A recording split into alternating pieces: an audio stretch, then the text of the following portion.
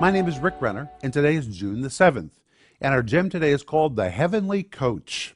And our verse is John 14:16, where Jesus is describing the Holy Spirit as a comforter. That word comforter is the Greek word parakletos, which in the New Testament had a variety of meanings. It could describe an advisor, a strengthener, an advocate, or I like to say coach. I like the word coach best because that is really a good definition of this word parakletos, here translated comforter. What does a coach do? A coach teaches you how to hit the ball if he's a baseball coach. He teaches you how to catch the ball. He doesn't play the sports for you, but he tells you how to play the sport. Or if you're a singer, you may have a vocal coach.